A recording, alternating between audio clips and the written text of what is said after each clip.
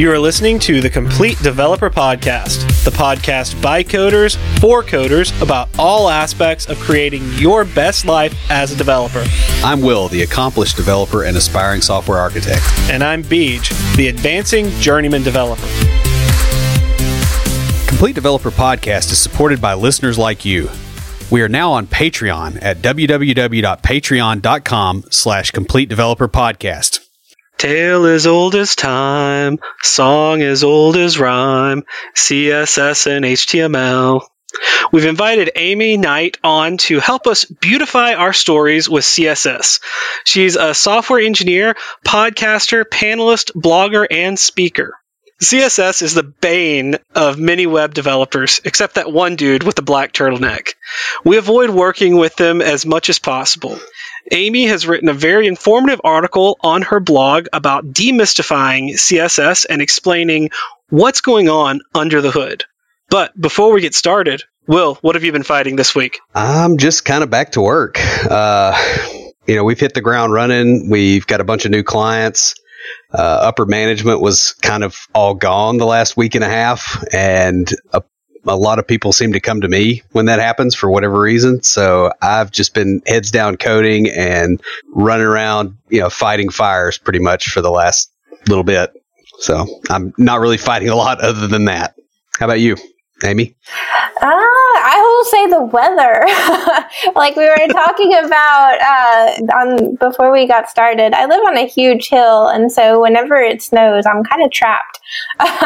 So Friday night when it snowed, I had like all these intentions of finishing up work and going to the gym, and that didn't happen. I did finally get out on Saturday afternoon, and now I'm preparing again for more snow and potentially getting trapped. So I've parked my car in a different location in hopes that I will be able to get out at some point tomorrow. So maybe that's what I've been battling last week and a little bit this week. I understand that. I had to come over and pick up Will. We do our developer launch pad on the second Saturday of the month, and he's got a big hill on his driveway and a hill getting into the neighborhood. And so I just drove over and picked him up at the entrance to the neighborhood so that he could actually come out with us this past Saturday. But I also, it's like gorgeous up here, so I love it, except when it snows. Yeah, I understand that. Well, I've been letting it linger all afternoon. So sad about Dolores O'Riordan. I was a big Cranberries fan back in school, high school, college days. So just sort of listening to a lot of Cranberries this afternoon. Oh man, I hadn't heard that. Yeah, I found out, I think when I was at lunch, I saw it on Facebook. So over the holidays, I updated one of our services at work. I got it all working, passed all my unit tests. I even built in backward compatibility so that we didn't have to break all the apps that were using it.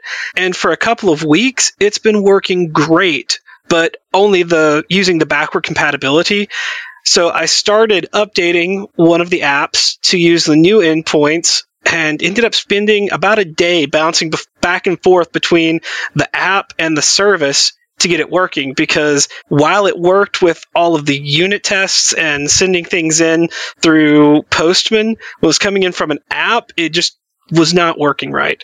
So that was my week last week. Yeah, no unit test survives first contact with reality.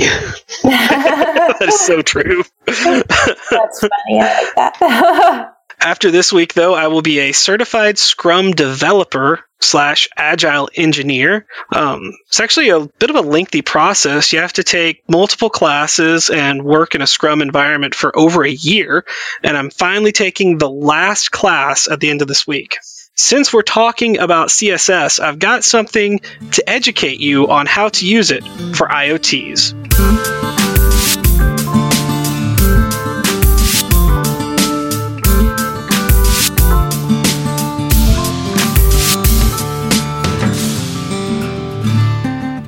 This week for IoTs, I have an educational slideshow titled The CSS of the Internet of Things. This educational slideshow focuses on how to write CSS for devices by creating device-agnostic CSS styling. Luis Rodriguez, a UX designer and UI developer, looks at how to style your user interfaces using CSS and HTML5 on smart devices such as interactive TVs. He discusses the problems with embedded CSS and then gets into the details of building elements and styling them using the interactive TV as the example. It's a really cool slideshow to go through, especially if you like working with Internet of Things or smart devices. And I'll have a link to that in the show notes. Will, who's talking to us this week? Well, we got an email from Kim. It says, "Dear Will and BJ, I've been listening to your podcast for over a year now, and it has really inspired me throughout my journey from my PhD in ecology to becoming a software developer / data scientist in finance. You guys have great advice and fantastic attitudes towards learning, but there's one thing I have difficulties agreeing with. I really think that the employer should give you training opportunities and make sure you stay up to date with the latest advancements in your field. Of course, the training should be relevant to your position, and the responsibility to find the right training should be mostly the employee's responsibility. It really should be in the employer's interest to make sure the employees develop too. So I would not think that a company that does not pay for some training is a good place to stay. Perhaps this is partly a difference in workplace culture. I'm in Sweden, but I think you would agree to at least some of these points. Thanks for all the inspiration and tips." Will and Kim have been talking back and forth on email, but one thing that was said is that employers should offer training and should help you keep up with tech, but you don't want to be in a position of relying on them to do so. Yeah, I mean, it kind of comes down to the stuff that we were talking about in the Build Your Own Story episode of not letting somebody else determine what your story is. You know, it's right. You want to direct your career. It's great if your employer is going to help you with that, but you still have to make it work, even if they're not. So you want to kind of decouple yourself from it. I was going to say, I have an interesting thought on this, if I could chime in too really quick. Yeah. So one thing I've kind of discovered in my career, I haven't been doing this, terribly long. I've been doing this about 3 years as I changed careers. But I've found the best balance to be, I've worked in startup environments where you're working, a lot more hours than typical, a lot more on the clock for that specific employer, more than your 40 hours and being on call and that kind of stuff. When you're constantly on call and doing that, it really drains you, I think, of your energy and your enthusiasm to want to keep up to date and learn more. So kind of my philosophy on it is as long as my employer has realistic expectations of what they'll get out of me day to day. And of course there's going to be deadlines from time to time where you have to work extra, but as long as it's not a reoccurring thing, that I have the energy at night and on the weekends to go learn on my own. I wish employers would give us the opportunity to study and stuff, but I'm not a little bit of training, maybe a conference or something once a year, but I'm not so sure it's kind of a dream come true to be in a place where you get to do it every week or something like that. Yeah. So. And that's kind of where I was going with it. I've worked, I've been in tech for, my whole career. And what I've seen is companies will train you on the stuff that they're doing right now. Yeah. And then they'll make a change in direction. And if you don't already have that skill set, you get cut. Yeah.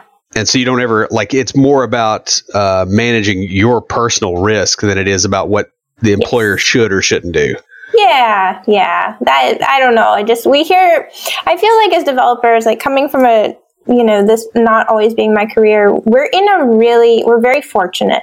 And it's important to remember that, I think. Yeah. I feel very fortunate because where I work, we have a training program that will help you grow into your career. That's awesome. So, yeah, they have different paths, and you can say, okay, I'm on the developer path, and then pick classes to take. We even have it as part of our performance plans that get reviewed to do so many trainings because they want us to stay up to date, and it's really nice. That said, I still have my own Pluralsight account and use other tools to help be in control of my own education because there's things that I want to learn that aren't going to be offered there or aren't really relevant to the job I'm doing now, but it's something I would like to have that skill set. Yeah, And totally. so- Like I love when employers offer like Pluralsight or even just like a book club between the developers or lunch and learn. Like things like that I think are very attainable.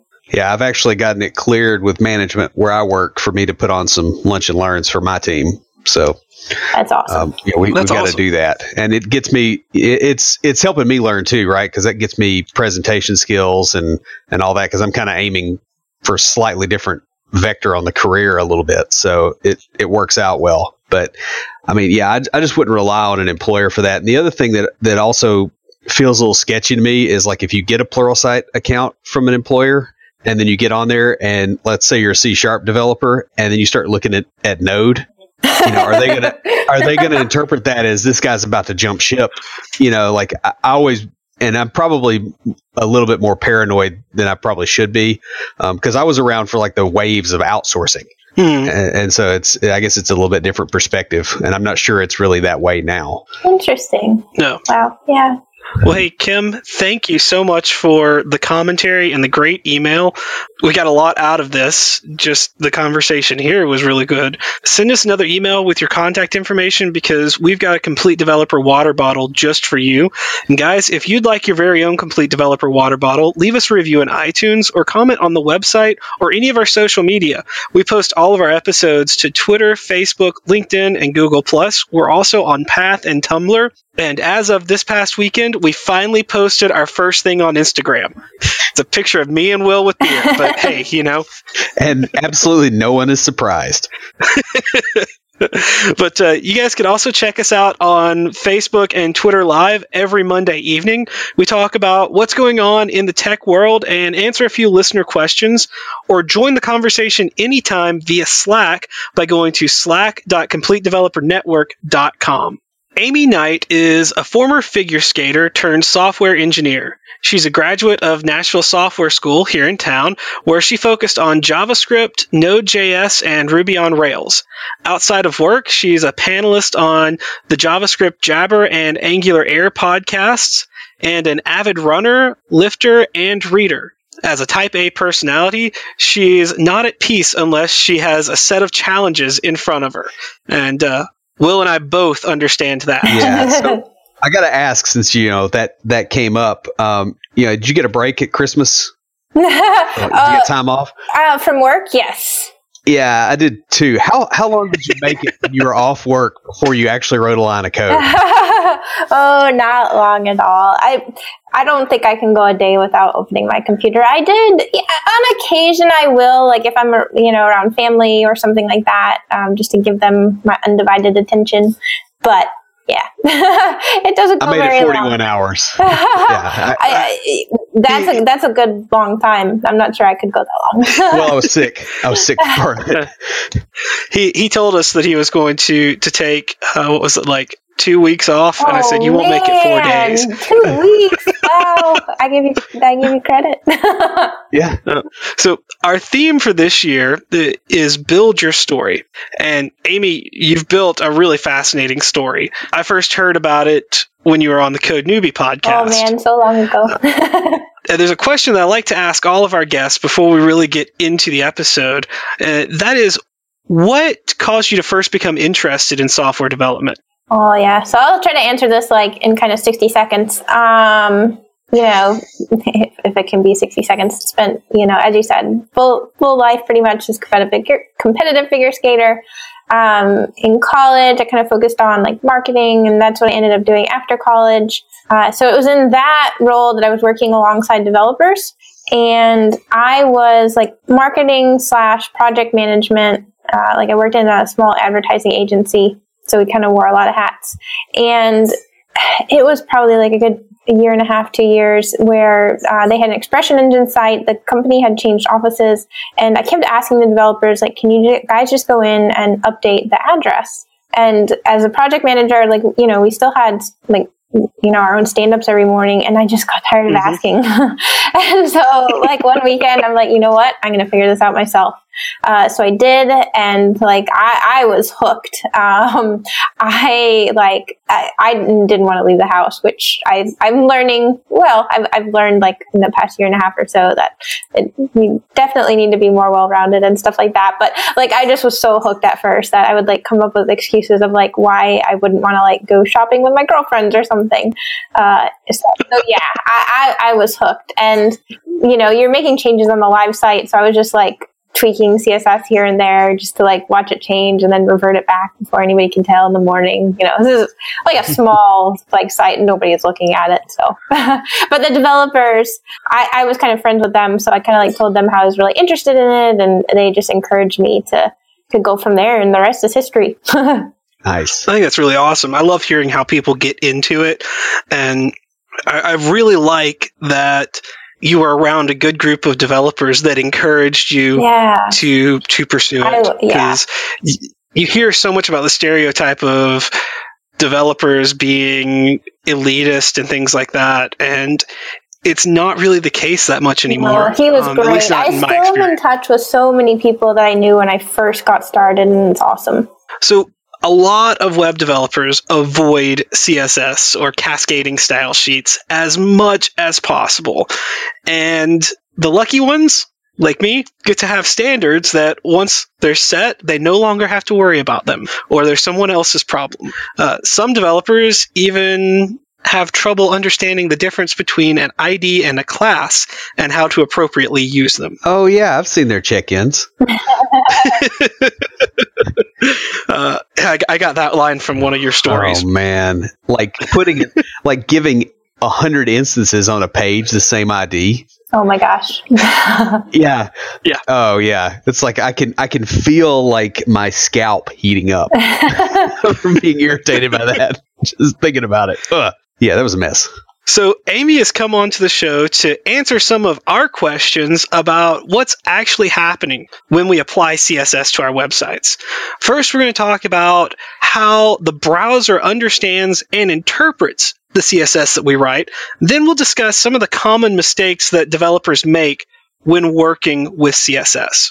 So to get us started, how does the browser know what to do with the style sheets and where to apply them?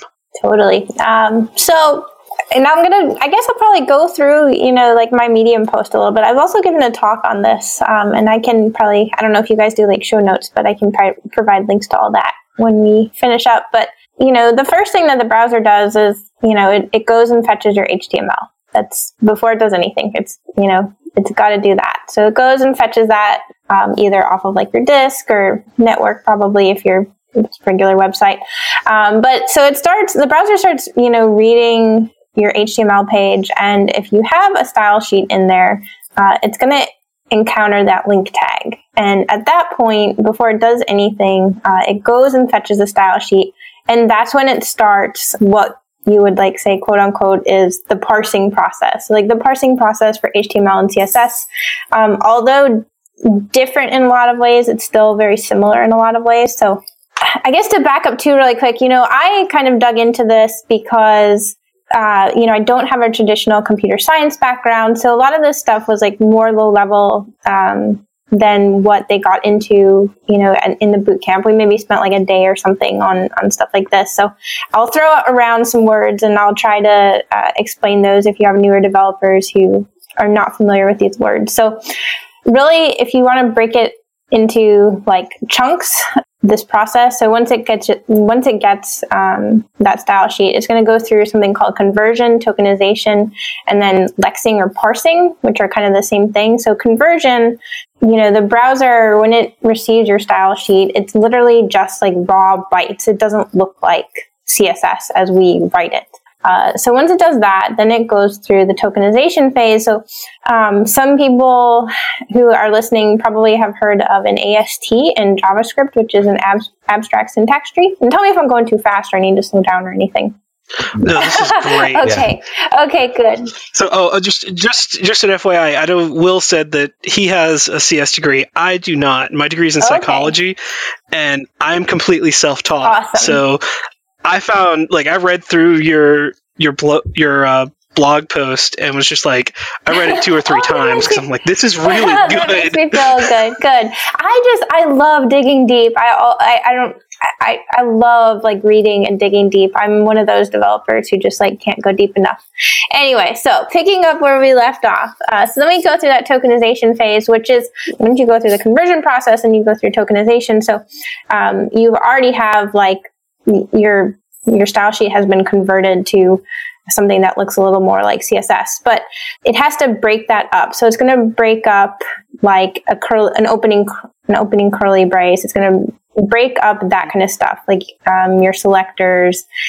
So it doesn't look like I have. It's hard to do this without my slides. So I have a visual in my slides that like you can imagine kind of like an array. If we're thinking about HTML, that array would have like a start tag, and then it would have an attribute name, then like your equal sign, then an end tag. So rather than it being like one long string with all of that, it's like an array of tons of strings that are just like these different tokens. Yeah, it's kind of like a dictionary type setup where you can hit it, look up. Yes. So once you have everything broken up into those valid tokens, then you go on to lexing and parsing. And this is where like the HTML and CSS, that process is going to be a little bit different, because what lexing and parsing is, it's identifying the type of each token based on what they call is like the expected grammar. So the browser knows whether or not it's reading an HTML sheet or a CSS style sheet. And so, you know, if it gets HTML and something that's supposed to be CSS, it's going to be like, you know, I don't know what to do with this. I can't parse this because, you know, this isn't like valid. Anyway, so that's what the lexing and parsing process is. It's knowing, you can think of that basically as like, you know, understanding the English language. It's understanding, like, based on what I'm saying, I'm speaking English, and you're gonna know to interpret what I'm saying based on that. Yeah, we used to use that, you know, back in the day, because the parsers were widely different. I mean, this is like Netscape and IE days, and you could actually put invalid CSS in there. Oh, I didn't know that. Really? Yeah, wow. And so it would pick it up on one and not on the other, and so that's how you could do your browser sniffing. I didn't know that. So yeah, you don't want to go there again. So that's another area too where it's very different. So HTML is CSS is, and like JavaScript are like conventional parsers, and I think I wrote down some notes. We'll probably get into this a little bit later. Whereas HTML is not a conventional parser. It's what they call is like not context free. So when you give the browser like ill-formed HTML, it's going to be smart enough to, you know, render that no matter what. So when it's going through and parsing that, that's what we mean by not context free, meaning it has to take for like the given object that it's on, or the given, you know, chunk that it's on, it has to know what comes before and what comes after it. Whereas with CSS, that's not the case. Right, because CSS is declarative instead of imperative. Yeah, it's like with CSS, it's like what you put in, you're always going to get the same thing out. Okay. So hopefully that answers that question. Definitely covered it. Yeah. Well, how is this different from the way the browser understands JavaScript then? So I think like the first thing that people maybe who haven't really dug into this, they don't always realize is that the CSS engine and the JavaScript engine are totally different. So CSS and HTML are parsed via the rendering engine, whereas JavaScript is like the JavaScript engine, so like V8 for Node or something like that. And when we ask, like, you know, how is it different? In a lot of ways, it's actually very similar. But I would say, like, the thing that I had noted here is like CSS and JavaScript are different because your JavaScript a lot of times is reaching for your CSS. And so they have to go separately. So CSS is blocking, which means that no JavaScript can be executed. And this is by default. You know, you can change this if you want based on different like attributes you would give things. But by default, it's blocking because if you went ahead and executed all your JavaScript before the CSS was done, it could be possibly like very jarring for the user. And then, like I said, a lot of times like your JavaScript is going to be reaching for things based on your CSS. And so if the CSS isn't done, JavaScript can get wrong answers. So I'd say, it's not really different as far as parsing. Both CSS and JavaScript are context-free, like we were talking about. It's more like the HTML and CSS that are a little bit different, like we were talking about. So from a debugging standpoint, you could have busted CSS that you may not realize until you're trying to do something with JavaScript. Well, you could have, I would say, maybe the browser is rendering your CSS in a way that you're not expecting. And so potentially you would write your JavaScript in a way where you're trying to like get at something that might not be there. Yeah, or you're creating elements that have got CSS classes on them, and you don't see it until the JavaScript runs, so it's a runtime error. Yeah. I could see that being a problem where you may be thinking it's a JavaScript error, and you go in and it's, oh, hey, this is how the CSS is working, not my JavaScript. So. Yeah, my favorite is when you get somebody that uses jQuery to store page state in just controls, and they build everything with jQuery, like all the dynamic content on the page is built that way and put together that way. And you talk about just nasty to debug CSS problems. Yeah. Well, I've been fortunate enough that I haven't had to do a lot of jQuery in my day. Or I've done jQuery, just not like, I've always had like a front-end framework to be able to use. So I've been fortunate. Yeah. jQuery was the bomb when it came out. I still think it was pretty cool. That was like the very first thing I learned as far as JavaScript. But building complex applications, I've been lucky to always be able to use a framework. Yeah. It's very nice. When I first started learning, Will was my mentor, and he made me use vanilla JavaScript on everything. And CSS as well.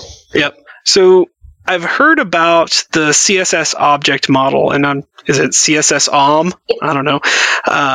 What is that, and kind of how does it affect the rendering? Yep. So, as we were talking about, maybe I'll back up too and try to visualize this for people listening. And like I said, hopefully they can go and maybe check out the blog post and check out my talk, because I have some really good visuals in there. But if we step back, so first, the browser starts parsing the HTML. Encounters that link tag, like we said, then it starts parsing the CSS. But ultimately, the browser has to create the document object model for your HTML, and then it also has to create the CSS object model, which are two completely different data structures to the browser. And so how do they affect each other? They don't affect each other at all. As those two independent data structures. But how they do affect each other is the browser then, once it's constructed the CSS object model and constructed the DOM, then it mashes those two together into something called the render tree. And that is how they affect each other, is once they are in that render tree, then the render tree is more of, you can think of the render tree as, it's kind of like the next step the browser has to go to before it can lay things out. Because if, we'll say you might have like an H2 tag, and underneath that a paragraph tag, and then an H3 tag. Well, maybe your CSS is going to absolutely position like a div that has that H3 tag or something. It's going to absolutely position that somewhere. That's probably not great CSS or something, but just to kind of try to visualize this for people. So the render tree then has that information. So the render tree is a more accurate representation of what things are going to look like when they're laid out. That makes sense. I mean, it's kind of that the render tree is a projection of the CSS object model and the HTML. Yes. So, I mean, what's the process the browser goes through when rendering a web page? Yep. So, like I said, so the first thing, like we kind of just went into that. So it's going to mash that DOM and CSS object model together into the render tree. Once it has the render tree, then it goes through layout, paint, and composite. So layout is, I think a lot of people sometimes don't necessarily always think through the different properties, just because, we're developers and we like to program and not always do markup languages like CSS. But layout has to do with any properties that affect like positioning, size. It's going to include calculating how much space an element's going to take up. And then the other thing in the layout phase is that it's important to keep in mind that the parent elements can affect their children, and then sometimes children elements will affect the parent. Right. For instance, when the browser is going through the layout process, it's going to calculate the width of that particular node, but then the height is calculated based on the children. And so I think a lot of people, as you're debugging and thinking through things, it's important to keep that kind of stuff in mind. So then once we go through the layout process, then the browser does a paint. So anytime that you trigger a layout, the browser is always going to have to trigger a paint. So when possible, you always want to just use properties that trigger a paint event, so you don't have to go through the whole layout process. Anyways, but painting is really just the process of converting those nodes in the render tree into the actual pixels on the screen, because now that we have the size, we can actually quote unquote paint them. So that would be anything like colors and images, borders, shadows, stuff like that.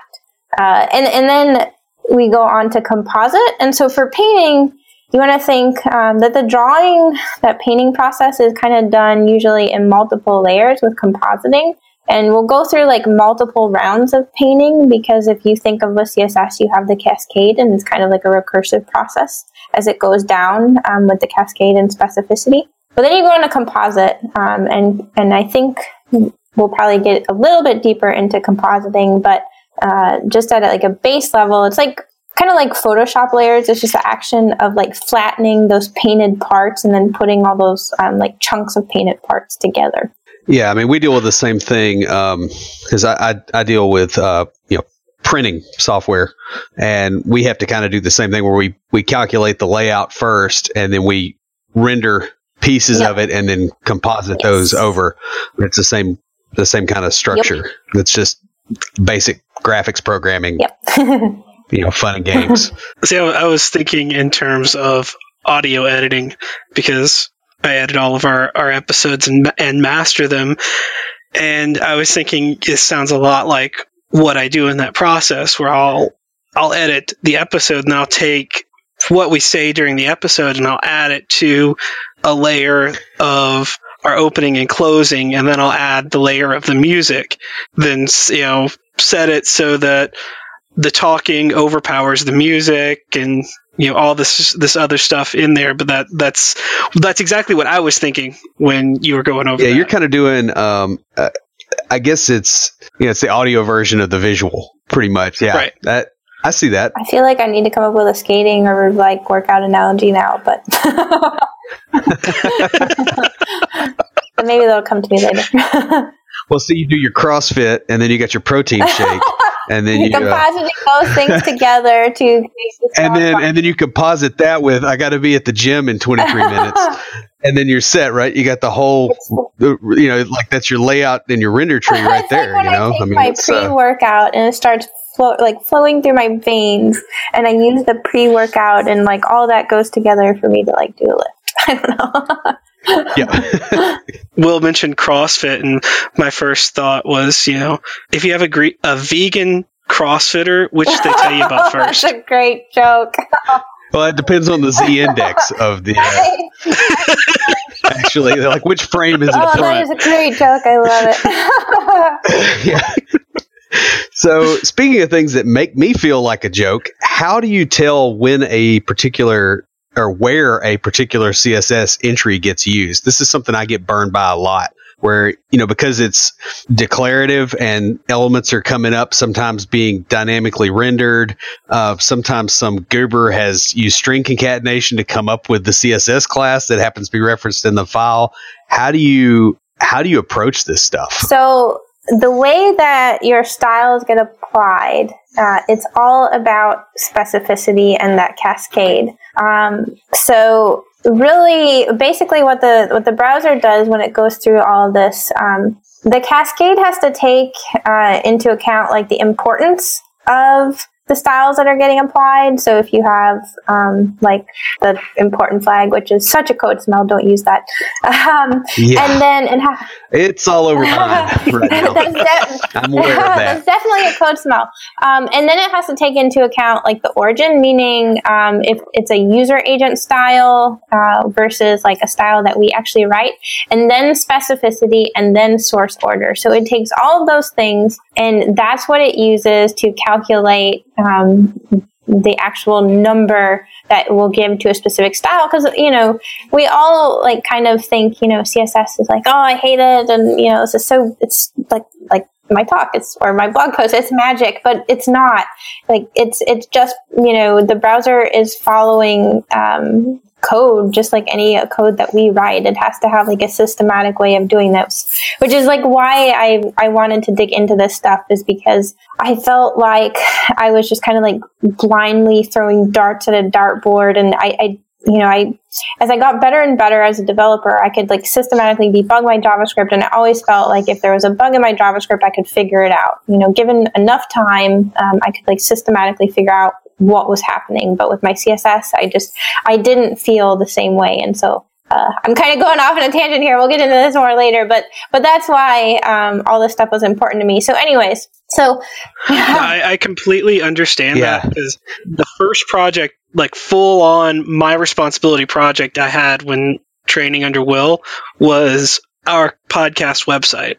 And I wrote all the custom CSS for that, and I felt the exact same way. Like when I read in your blog post the throwing darts at a dartboard and hoping it hits something, I'm like, yes, that is exactly how I felt. It was so frustrating to me because I didn't like feeling like I was just guessing. As programmers, we don't like to do that. Anyway, so people can go and check out my blog post for more specifics on this, but so the browser just has to like assign a weight to each rule, or it assigns a number to each rule. So because when there's multiple, a lot of times we have like multiple rules that are being applied to a certain element. So the browser just needs a way to like negotiate that. So just at a high level, if you broke this up into like 4 different columns, the first one would be like if you have an inline style, that's going to give you the most points. And then in the second column, then you're going to count up the number of ID selectors. And then the third column is the number of class selectors, attribute selectors, and pseudo classes. And then your fourth column is going to be the number of type selectors and pseudo elements. So it's hard to kind of talk about this on a podcast. Definitely go and check out the blog post. But I find if you are trying to figure out why a specific rule is not getting applied to your CSS, the first thing to do would be to like go into your developer tools and apply it to the element, because that's going to give you a higher specificity. So you'll be able to tell like, is the style you're actually writing like valid, and is it going to work? Or is it just not showing up because of a specificity problem? That's why I like using the developer tools for stuff like that. Yeah, I agree with that. I mean, I use them all the time. I just about have to. Otherwise, I can't figure out where something's used. The thing that burns me more than anything, though, is when I have a chunk of CSS and I'm like, can I get rid of this? Yeah. Because we had some people that were really verbose, and they tended to copy and paste. And so I'm cleaning up a code base that's got a lot of that in it. I mean, it all works, but you change something, you get rid of a chunk of CSS, and then that removal doesn't do anything because there's some further down that they used. And so I haven't found a real good way to reverse engineer and go, is this used in this project? Yeah, that's what I was about to ask. Is there a tool out there that can go, is this being used anywhere? There are a anymore? lot of tools out there. I have not dug a ton into that because it hasn't been a challenge that I've faced as of yet. I have a feeling that may I know that will change at some point in my career. It may change sooner rather than later. But yeah, there are tools out there that do that. So, Will, that might be something that you could look into, is a tool to say, is this chunk of CSS being used? Yeah, because that's the biggest pain point for me, because when you have software that's been around for a while, especially from, when it's 10, 12 years old or more, the old CSS is still there and everybody's afraid to touch it because they don't know what's, where it's actually used. And, some of your tools will help you a little bit on that, but like it's really hard, especially if it's dynamic in JavaScript, to even figure out where it's used. The only thing I've found is like Control-Shift-F in Visual Studio and just look for that chunk, that part of that CSS class name or whatever, and hope that you can find a usage and tell that it's being used. Right. So something that I've been wondering about, and you hear the term hardware acceleration with browsers. How does that hardware acceleration affect the loading of a page? Yeah. So back to compositing. So I included this because one thing that I didn't always, understand. I heard everybody saying about talking about hardware acceleration, and I didn't really. It was kind of a buzzword to me. I didn't really understand what they meant. But when we say hardware acceleration, what we're referring to is that compositing phase that we talked about earlier. Before the browser was written in it didn't have compositing, so it would always have to use the CPU. But with compositing, you use a GPU, and there are certain properties that are actually going to trigger composite versus a paint layout, something like that. So there are certain properties like transform or opacity. If you want to hide something and you want to do that with compositing or with hardware acceleration, you might change the opacity of an element and try that, because that's going to be more performant since you only have to go through the compositing phase. You don't have to do a paint phase. So that's where hardware acceleration comes in.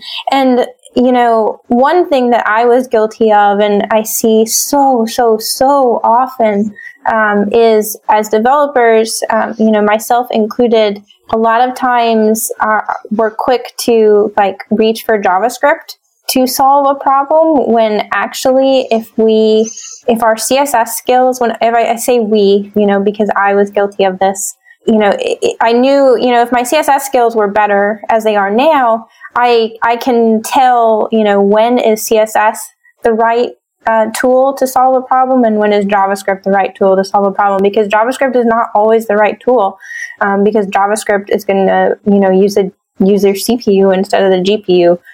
So CSS, we don't want to shy away from CSS, because CSS is there for a reason. And it's there to help us. That's the quote of the episode. I like that. I like that a lot. And it leads right into the next sort of set of questions, which are about where developers get into trouble.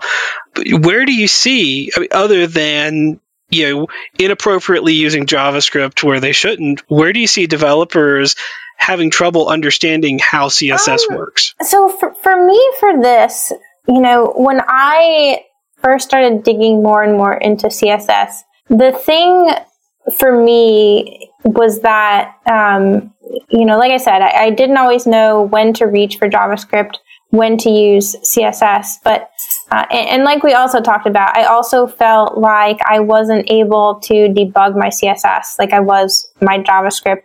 But the mindset for writing CSS is very different than it is for writing JavaScript. So in JavaScript, having a global variable is not typically a good thing, unless you actually need a global variable for a specific reason.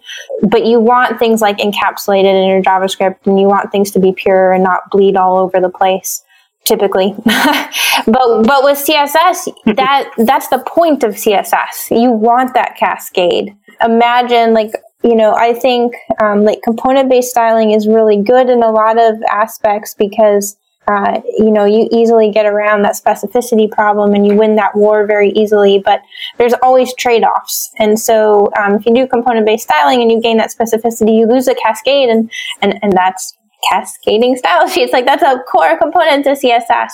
So it requires a different mindset. Like, you have to be okay with, because it makes sense with CSS. Like, if I have a color and I have to go into every single component and update that color if they want to tweak it, versus like I have like a variable in my CSS that's just global, and I allow all my other styles to or all my other rules to inherit from that global variable, and I only have to update that color in one place, and that's a good thing. So yeah, it's just a very different way of thinking, and also I think a lot of developers, because CSS, like HTML, is a markup language, is not a programming language. I think a lot of people think maybe it's like wussy or something like that. Myself included. Like, I'm guilty of all these things. I understand. I remember, I'm aging myself here. I remember in high school, I was taking programming classes like C++, and my friends were talking about, oh yeah, I do programming too. I did this on my MySpace page with HTML, and thinking HTML is not a real language, and having that, I guess, arrogance about it. But then I got into, when I came full circle back to development, I got into web development and end up writing a lot of HTML, mostly components, but I still end up writing a lot of it. And I really liked what you said about that being, that CSS requires a different mindset, because that makes sense. It's not going to be the same as JavaScript. And I agree with you. I think that is probably going to be the area that most developers suffer or have the most difficulty, is that they are trying to apply the rules of the JavaScript world to the CSS world or something like that. My lead front-end developer, who was on a team with me when I first started, he even told me one time, he's like, yeah, I can tell when in your code you switch from C# to JavaScript, because you'll write JavaScript like C# for about 30 minutes to an hour, and then you'll start writing JavaScript. That's funny. Yeah, I have that same issue. I think the other thing that burns developers is the way that CSS tends to build things as kind of a composition model, not like an inheritance structure like you would have more in JavaScript or even in C#.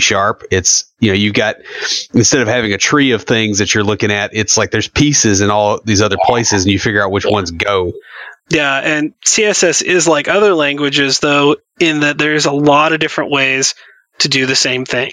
What types of considerations do you think developers need to take when choosing how to style their pages? Yeah, totally. So one thing here that was really interesting to me that I discovered as I was kind of digging into this. So this kind of piggybacks on what we were just talking about. It's important too to not dismiss the CSS and to keep up to date on your CSS skills. Like, now we have CSS Grid. Flexbox has been out there for a while now. But I was reading somebody actually did a performance test on a Flexbox layout versus a floated layout. They took their floated layout and converted it to Flexbox, and the floated layout took 14 milliseconds to render, and the Flexbox layout took 3.5 milliseconds to render. So I think developers need to keep in mind they have to keep up to date on their CSS skills, just like they're doing on their JavaScript skills. People are really excited about JavaScript, and they don't always get super excited about CSS. But as you can see there, especially too with CSS being render blocking, you want it to be as performant as possible. I would agree with that. I mean, I think a lot of it too is just the knowing how all these pieces fit together and where stuff happens, like what the video card does, especially with graphics acceleration and all that, all that jazz. Cutting down the number of repaints and all that. It's very interesting to figure out how to structure your CSS. Exactly. Like I was saying, you would want to use opacity to potentially hide something. versus like display none or something like that, because like a display none is going to have to go through more rounds versus like just using composite. Yeah, I mean, we deal with this, just like in Windows desktop programming. You have you have messages that come in from the OS that say I've got to repaint this part of the screen, and so like if you're resizing a window, you don't necessarily you don't want it repainting on every part of the mouse drag, and so you'll paint the whole thing and have that in a buffer, and then you just show it versus an actual redraw, and so you kind of have to optimize the same way if you're trying to get the CSS performance, which is it's still hard for me to do it. I'll be honest. I can see that being a big issue. Again, I'm lucky I don't have to do a lot of that kind of CSS performance type stuff because we have standards where I work that have been set by designers and people with expertise like you in CSS. So I just get to go build things, which from my perspective is nice, but I love this this deep dive, and something I didn't say this earlier, but Will and I have a term for it because before getting into programming, I was a med student going through medical school, and when I would go on a deep dive into something and just like really go full depth into learning something, Will called it going full med student. I love it. That would totally be me. Yep. Yeah. And so it sounds like, from your description, I was like, she totally went full med student on this. Yeah. So with all of that, there's a lot around using tags with CSS. What are some of the common mistakes that developers make when trying to specify a tag using CSS? Yeah, so we kind of talked about it a little bit earlier, but not understanding how that specificity is calculated. And two, I say you can go through and add up these values. It's not a base 10 system, so you have to be aware of that. But you can still go through and calculate things kind of like that. So I would say just that. A lot of people get tripped up. And I think, I have a quiz I give during the talk, and usually people, a lot of people don't usually know the right answer. So that just tells you, and I know for me too, a year and a half ago, I wouldn't have known the answer either. If it's the same one on your blog post, I got the wrong answer with the first time I went through it. Yep. So I would say just that, making sure, you probably don't want to make something overly specific too if you don't have to, because the browser is going to have to do more calculations there. So, you don't slap on a bunch of IDs and classes just for the sake of it. Use the cascade. Right, because it's not really quite a dictionary. It's not got a constant lookup time to figure out where something is. Yeah, because it has to recursively go through this over and over and over again. So what are some of the things that developers do wrong when positioning elements within CSS? So as far as positioning goes, I would say I don't know if I see a lot of people doing stuff wrong with positioning. The only thing that came as a surprise to me, which I kind of mentioned a little bit as we were talking about earlier, is how height and width are determined. So width being computed based on the current node styles, and then height being computed based on the children. And then too, as far as what other things that our developers doing wrong, again, not keeping up to date on their CSS skills, so that they're still using a floated layout to position things where they could be using Flexbox or something like that. So I would say those are the common things that I see. Yeah. Along that same vein, we mentioned Z-index before. Are there any areas that developers get into trouble when they're stacking their elements using the Z-index? Oh, yeah.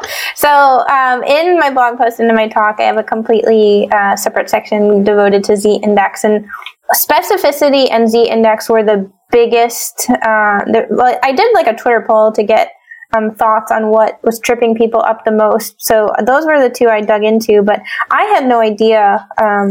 Like I said, I failed my own quiz. I didn't know. But same thing for z-index.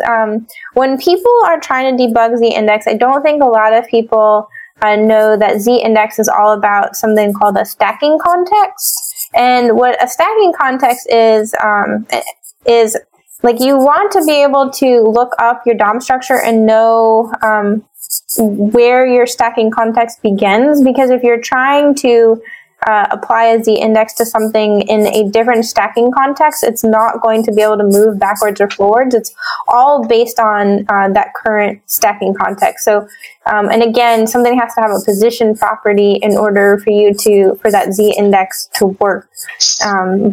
Sorry. So that's kind of the same sort of problem you have. Like if you're trying to absolutely position something because you actually need to do that, and you don't have its parent element where it's relatively positioned. You get stuff with that. Because I had to kind of do a WYSIWYG editor for documents. And to like fake a page and have an area that they can edit and, all that kind of stuff. And I fought with that for hours and hours before I finally figured out, I don't have the parent context is not set where the child knows how to render itself. And so it was doing it absolute relative to the next thing up that actually had a relative positioning on it. That was awful trying to figure that one out. Yeah, and then I will say this, probably the most frustrating bug that I've seen a lot of senior UI engineers hitting this and not knowing is that there are different properties besides the index that create new stacking contexts. So like opacity, different transforms that you apply to elements. Those all create new stacking contexts. So it's important to be able to know that, because you could be creating a stacking context with a certain property and rule that you're applying and not even know it. I didn't realize that about opacity. I guess it kind of makes sense, though, because they have to use that for the compositing to figure out where stuff is. So maybe there's like a fake element there, like a virtual thing for actually setting that or something. I don't know how they would do it inside the rendering engine, but it would kind of make sense that would change it. Yeah, I haven't dug that deep, but yeah, potentially. There's so the rabbit hole just goes forever. Yeah, I can see that. So finally, we've talked about a few things within CSS, but how do you feel about CSS frameworks like Bootstrap? Do you feel like these are a crutch or a boon for developers? So this is something my mentor kind of ingrained in my head, and it comes up time and time again. I think as developers, a lot of times we want black and white answers, use a framework, don't use a framework. But I think it all really depends on what you're trying to do. There are always trade-offs. And so to answer this question, I think using Bootstrap or Foundation, I think they're really good in a lot of cases, because if you need to do something quickly, they're going to, normalize cross-browser differences easily and stuff like that.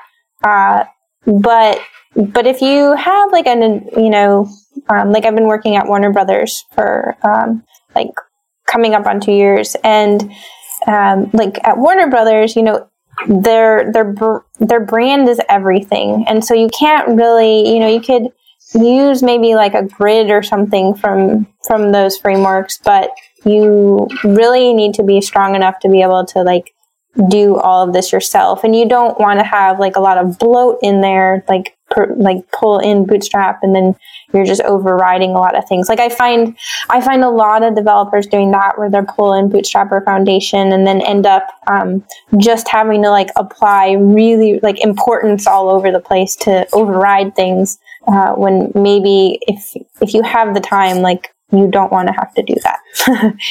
You would want to do it from scratch then. I've seen the same thing as well. And I would agree with that on the Bootstrap. The other thing that I like about doing that, though, is that I can lay something out and get it going, and then I can have a design person actually move the bits around, and it doesn't intersect badly with my code if I'm careful. Whereas I've noticed if I hand roll the CSS, I seem to find that I get burned more by the designer moving stuff around. Yeah. And I don't know if that's just a lack of capability on my part or if that's a thing or not, but it definitely seems to. I think there's a place for Bootstrap and frameworks. It's just, yes, I wouldn't put it on a front-facing client site. Probably, like if you're doing something internal, the company could have its own Bootstrap CSS theme, and they just say, "Hey, everybody's using this. Build our CRUD apps." But like with Warner Brothers, you're going to have Bugs Bunny popping up on screen somewhere. Like there's not a Bootstrap primitive for positioning Bugs Bunny. I don't think they've bloated it that far, at least. So you kind of have to. Now I got to look this up. Yeah. So the other thing too that I think will be interesting there to see what happens is they have something coming out called Houdini, which is this task force from different browser vendors, different people that work on those different browsers that are coming together. And they're creating this API to kind of hook into the CSS rendering engine. So like now with our JavaScript, a lot of times, we can hook in like Babel and we can do so much stuff, but we don't have that power in our CSS. And so it'll be interesting to me to see, I feel like we'll have less and less need for those frameworks. And then we could just incorporate like different build tools from, different things based on Houdini to normalize things and stuff like that. Yeah, like tree shaking would be really nice. Kind of like they do with Angular. Yeah, ooh, that would save me a lot of pain at work, because then I could just leave the junk in there. Yep, all those unused styles. Yeah. That makes sense. CSS is complicated and at times confusing, but it doesn't have to be something to avoid. While we don't have to know all the details of how our car works to drive it, knowing a little bit about what goes on under the hood can help when unexpected things happen. The same goes with development, and especially things that affect the look of your website. We want to thank Amy for taking the time to come on the show and explain a few of these concepts to us. Will and I have a much better understanding of what's going on under the hood of the browsers now. Amy, thanks a lot. How can people find out more about your talk and get in touch with you? Definitely. Well, first off, thank you for having me. It was fun to hang out with you guys. As far as getting in touch, usually Twitter, my name there, or my Twitter handle is Amy, AIMEE _Knight with a K. From there, you should be able to find my website.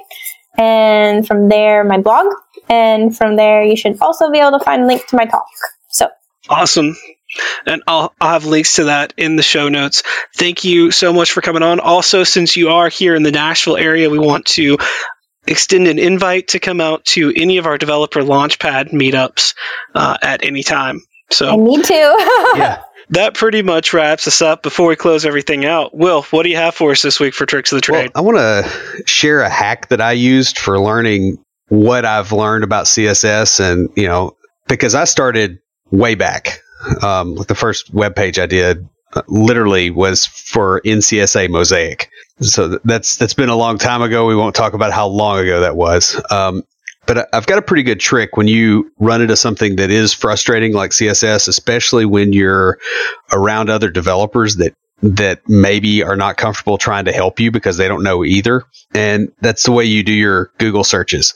Instead of going, okay, I'm going to try to come up with the right keywords for this thing. So how does the CSS box model work? Instead of searching for that, type in CSS positioning sucks. Because what you'll find is you'll get people, you'll end up on blogs where people have optimized for those keywords and are actually giving free content. And it's usually an on-ramp to something that you pay for. But if you go at it that way, you can get an answer quicker without having to try to formulate exactly, how it would match for a scholarly type article. And I do this all the time. In fact, I type CSS sucks, CSS whatever sucks quite a bit.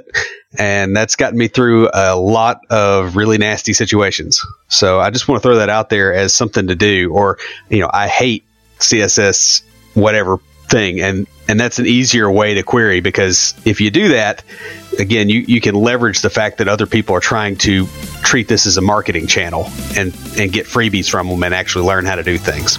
So that's all I got. Stand by for Titanfall.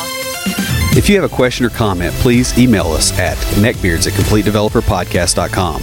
Our theme music is an excerpt from Stand By for Titanfall by Pure Bells, available on SoundCloud and licensed through Creative Commons.